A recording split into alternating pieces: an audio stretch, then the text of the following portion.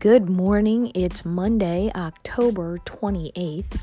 This is your host, Sophia Nelson, and welcome to E Pluribus Cast. It's Monday, and Monday motivation is probably my favorite day of the podcast. Love our guest. Love when we do special segments and shows, but I love Mondays because, as I like to say, you get a do-over. You get a clean slate every 6 days, and on the 7th, on that Monday, you get to start again. And I think it is something that we always ought to look forward to. You know, Monday gets a bad rap. People dread Monday. You know, it's the first day back to work after the weekend. And, you know, Mondays are usually really busy. But I always liked Mondays. And I like Mondays because, as I said, you get a do-over. So today I want to talk with you about, as always, something that has to do with America, where we find ourselves, what we're in the midst of, what we're up to, and what's going on with the Washington Nationals. Goodness, if you're here in the D.C. Metro, it's been an exciting time because it's the first time a World Series has come here in 90 years or ever. And the Nationals were up 2-0. Looked like they might sweep the defending champs, the Houston Astros, and boy, has that changed. It is now 3-2 Astros. Credits due. Hats off to the Astros, who played some extraordinary baseball over the last few nights, winning 3 in a row. So it's 3-2 now, which means that either the Astros will win the next game and they'll win the series, or the Nationals will win, we hope, and it'll be tied and we'll go to the 7th game. So everybody here that's a Nationals fan, keep the faith. This is a Cinderella team. They've done a great job. So we're proud of them regardless, but let's hope that they can win this next game. And I believe they'll be playing in Houston, so we'll see how it goes. But anyway, keep your chin up, Nationals. Keep your chin up to all the little boys out there and little girls who love baseball and love the Nats. This is a good lesson in life. It's a metaphor, and it's what I want to talk about today. When I woke up on Sunday morning early at about 5:30, 6 o'clock, it was pouring rain. I mean, it was pouring rain. It was like buckets of rain. And then by the time I left out to go to church at about 10:30 in the morning, the sun had come out. It had warmed up. It was a beautiful day.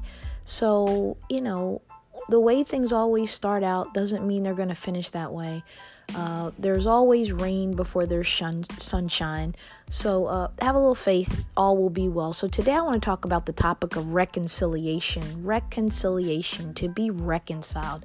Your word for today is reconciliation.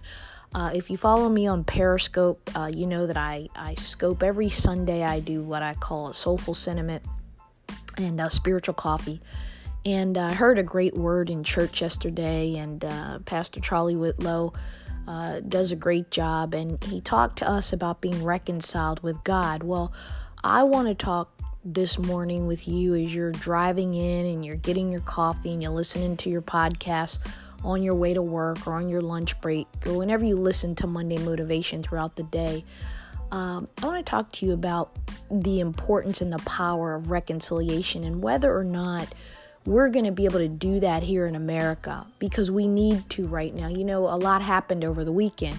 As you know, our Delta forces over in Syria captured and cornered al-Baghdadi, who cowardly blew himself up with a vest of a suicide vest, if you will, and tragically took his small children with him and women who were there, probably wives. And but you talk about someone who was the brain mastermind of evil, of ISIS. ISIS has been evil and done evil throughout this world, beheading journalists, doing just horrific things, recruiting, and their leader is now gone. And we'll get to that in a moment, but that was a very important victory for the United States, for all freedom-loving people and good peoples around the world, that this monster is gone. Of course, we know that there will be someone in his place.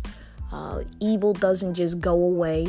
Malevolent people don't just disappear. They leave a stain. They leave a residue. But kudos to our troops. Kudos to our allies and supporters. Thank you to the Kurdish people who have really had a tough time over the last month because of some very bad decisions being made here in Washington about withdrawing and ceding that ground to Turkey. And unfortunately, Turkey, Erdogan, and Putin are close. And, the world's in a difficult state. But if you go back to your Bible, you go back throughout history, the world has always been in a difficult state. And so when you talk about this notion of reconciliation, I want to really just drive this home to you again as we are finishing up October this week. November starts on Friday. Halloween's on Thursday. If you haven't bought your candy, make sure you get it.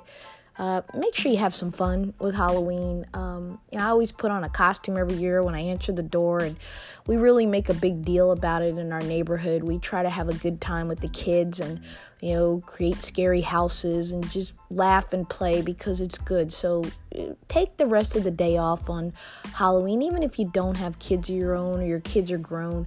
Go to a hospital and hand out candy. Do it with your church. Do something just to break the monotony and reconcile yourself to some fun, to some laughter, to just getting a moment away from the grind. And as I think about the word yesterday that was preached, I really thought about the United States, and I thought about where we are. We are deeply divided. I keep saying that, and I started this podcast. I wrote the book E Pluribus One because you could see it during the 2015 primaries. You could see it during the 2016 election.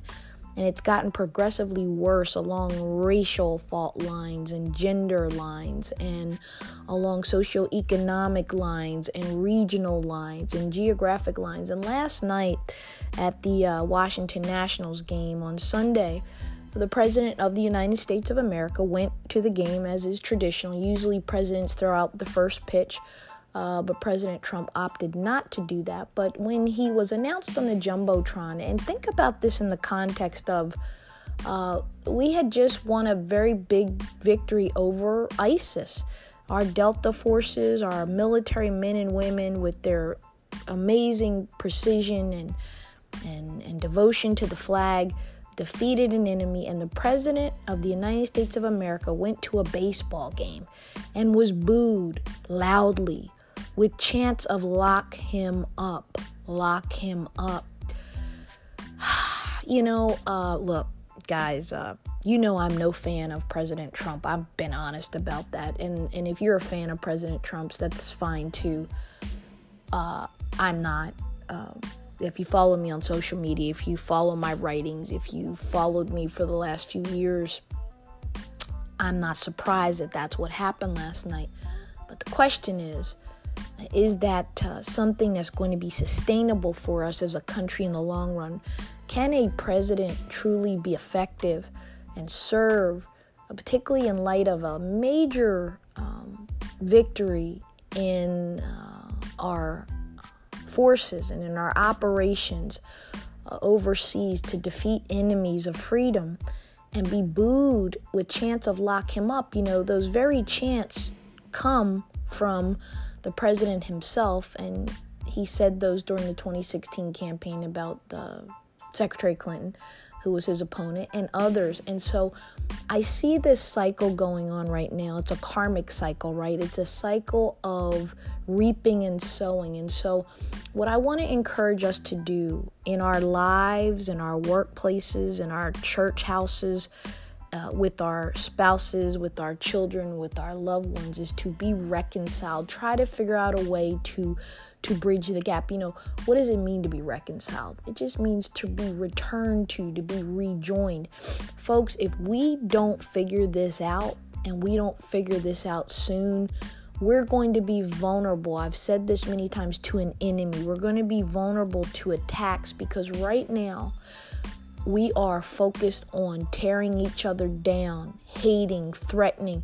I've seen more threats from people who are supposed to be ministers, a Major League Baseball umpire, basically said he was ready for a civil war if the president was removed from office. A pastor has said that. A very prominent pastor has said that, people are going to come down from the hills and they got their guns and they're going to kill Democrats. Folks, this is not good. This is not e pluribus unum. This is not we the people of the United States in order to form a more perfect union. This is not we hold these truths to be self-evident, that all men are created equal and endowed by their Creator with certain unalienable rights. That's not where we are. We are in a place where in my lifetime, at 50 plus years of age, I've never seen this. And talking to both my parents who are in their early 70s, they've not seen this. And they grew up in the civil rights era. I mean, it is a time where we really don't just disagree. We hate the other side. We hate our opponents. We want to destroy them. We want to wreck them. We want to threaten their very lives. As a journalist, as someone who's an opinion writer for major media outlets, speaker around this globe, I get death threats. I now have to travel with security. It's expensive. It's not fun. It's awful. And it really made me think yesterday when the preacher was talking about reconciliation and what that means, being reconciled to God. But what does that mean? It means that when you're reconciled to someone, you've got to have some humility. They've got to have some humility. By the way, it takes two to be reconciled. I can't reach out my hand to you, brother or sister, and you slap my hand away, or say you don't like me, or you're not interested, or you're not willing to listen, and vice versa. Reconciliation requires two people. It requires someone to extend. It requires the other to embrace. It requires a mutuality of respect. It requires, like I said, humility and compassion. It requires that we honor others' differences from our own. And when we can't be reconciled to our Creator, meaning that we accept and embrace that He's greater than us, He's smarter than us, that we would do well to follow in His image and His ways of kindness, love, respect, feeding your neighbor, clothing those who are naked, and loving on those who are less fortunate. I mean, that is really the idealism of America. Read de Tocqueville. Go back and read what others wrote about America as they came here and traveled here in the 17th and 18th and 19th centuries. The great industrial America, the America that helped to lift and elevate the standard of living for people. We had the highest standard of living in the world. We've been the great light of the world, the great city on a hill. We have been that. And we're declining. And the model that we're setting now for the rest of the world is that we don't have it together in America. We're not reconciled. We're very angry. We're still bitter and fighting over tribalism and race and region. And the South doesn't like the Midwest, and the Midwest doesn't like the liberal California coast and the liberal New York coastal cities. And so when we're even picking our presidential candidates now, we're looking at electoral maps, and we're looking at how many states do I have to pick off to win, instead of how many of the people can I go and talk to and offer hope. It's election season here in Virginia. And when I went to the mail on Friday, and I'm not always good about checking the mail, but as I went through the mail, there literally were probably 3 dozen direct mail pieces for the campaign here, for state candidates and for local candidates and for county candidates.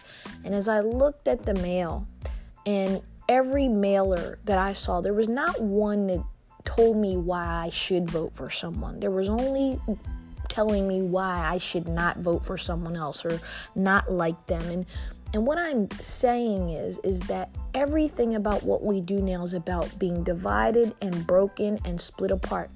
If you are married and you and your spouse have a disagreement, if you don't reconcile that thing and you pretend it's not there, or you ignore it, or you don't deal with it, you eventually will have a marriage that's going to be fractured and broken. If you have a friendship and you don't nurture it, and you don't look after it, and you don't deal with it and discuss it and handle it, that friendship will break apart. And so if we're going to be reconciled to one another, if we're going to reconcile and heal, to reconcile is to heal. It is to get back together. It is to join together. It is to move forward in a way that makes us whole. We're reconciled. We are okay. We are complete. If America cannot begin to reconcile ourselves with our founding virtues, not our founding sins, not our founding foibles and mishaps, but our virtues, the belief in equality, the belief in liberty, the belief in freedom, the belief in a more perfect union, the belief that God gives us our rights, not man. Therefore, if God grants our rights, we don't have the right to take away someone's life, liberty, or even their pursuit of happiness. We better get this together. I'm calling you today on this Monday Motivation, this last few days of October. We are closing in on the holidays. We have 2 months left or so in 2019, and then we're on to an entire new decade. So I think what I'm saying has some value here today, not just for us as Americans and as citizens and as neighbors, but I think it has some value in our day-to-day lives. Are you reconciled with the people in your life that matter? Are you reconciled with someone that you need to talk to, that you need to make things right with, or that needs to make them right with you? Is there a way to do that? Is there a way you can extend your hand to your brother, to your neighbor, to your sister, to your friend, to your spouse, to your son, your daughter? Is there someone that you haven't talked to in a long time that you still love, that you guys had a bad falling out, you had a bad division, you had a bad break, and you haven't been able to reconcile? Try to do that if you can, because when we reconcile, when we're whole, when we're clear about what we're unified to and with, we're more powerful. We're better together. We're stronger together. We will always be. We are a better America when we can have differences and disagree, but not be disagreeable and angry. When Americans are shooting at each other literally, when we are literally violent, we post vicious things on social media. I talked about smearing in my last podcast, and about freedom of speech and what's the line? How far do we go to protect that free speech when free speech is violating others and hurting others and demeaning others? That's tough. And I think that we have to have some boundaries. But being reconciled to ourselves, being reconciled to our values and our virtues as a nation, I believe will help to heal us and help to make us a better people and help to make us a more resilient people. It is not a good thing, whether you like the president or not, for the president of the United States to be booed and for people to be chanting, lock him up and impeach him. That's tough. And it's a sign of where we are. It's a sign of our decline. It's a sign of a lack of civility and a lack of respect for an office that all of us were taught to respect. And that's because the person that holds it hasn't been showing himself respectful. You see, when you say lock someone up, when you call names, when you demean and cuss and do those things, people do those things back to you. So there's a powerful lesson for all of us about how we conduct ourselves, how we comport ourselves, particularly as leaders, particularly as men and women in service. It matters because people are paying attention. So, look, I want you to have a great day. I just really had this on my heart, this notion of reconciliation. Are you reconciled to someone you need to be reconciled with? Have you reconciled with yourself? Meaning, have you checked the books, the register? Are you lining up right now, whether you're 20, 30, 40, 50, 60? Are you lining up with the dreams that you have? Are you lining up? Are you reconciled to the man or woman that you are? Are you reconciled to your heart's desires? Are you reconciled with your God? Are you reconciled with the marriage that you were so joyous about and in love with and blessed with, and you just neglected it, and now you're separated, or now you feel like you're too far apart to make it work? No, reach out, humble yourself. Reconciliation requires humility. It requires respect. It requires reciprocity. It requires faith. It requires love.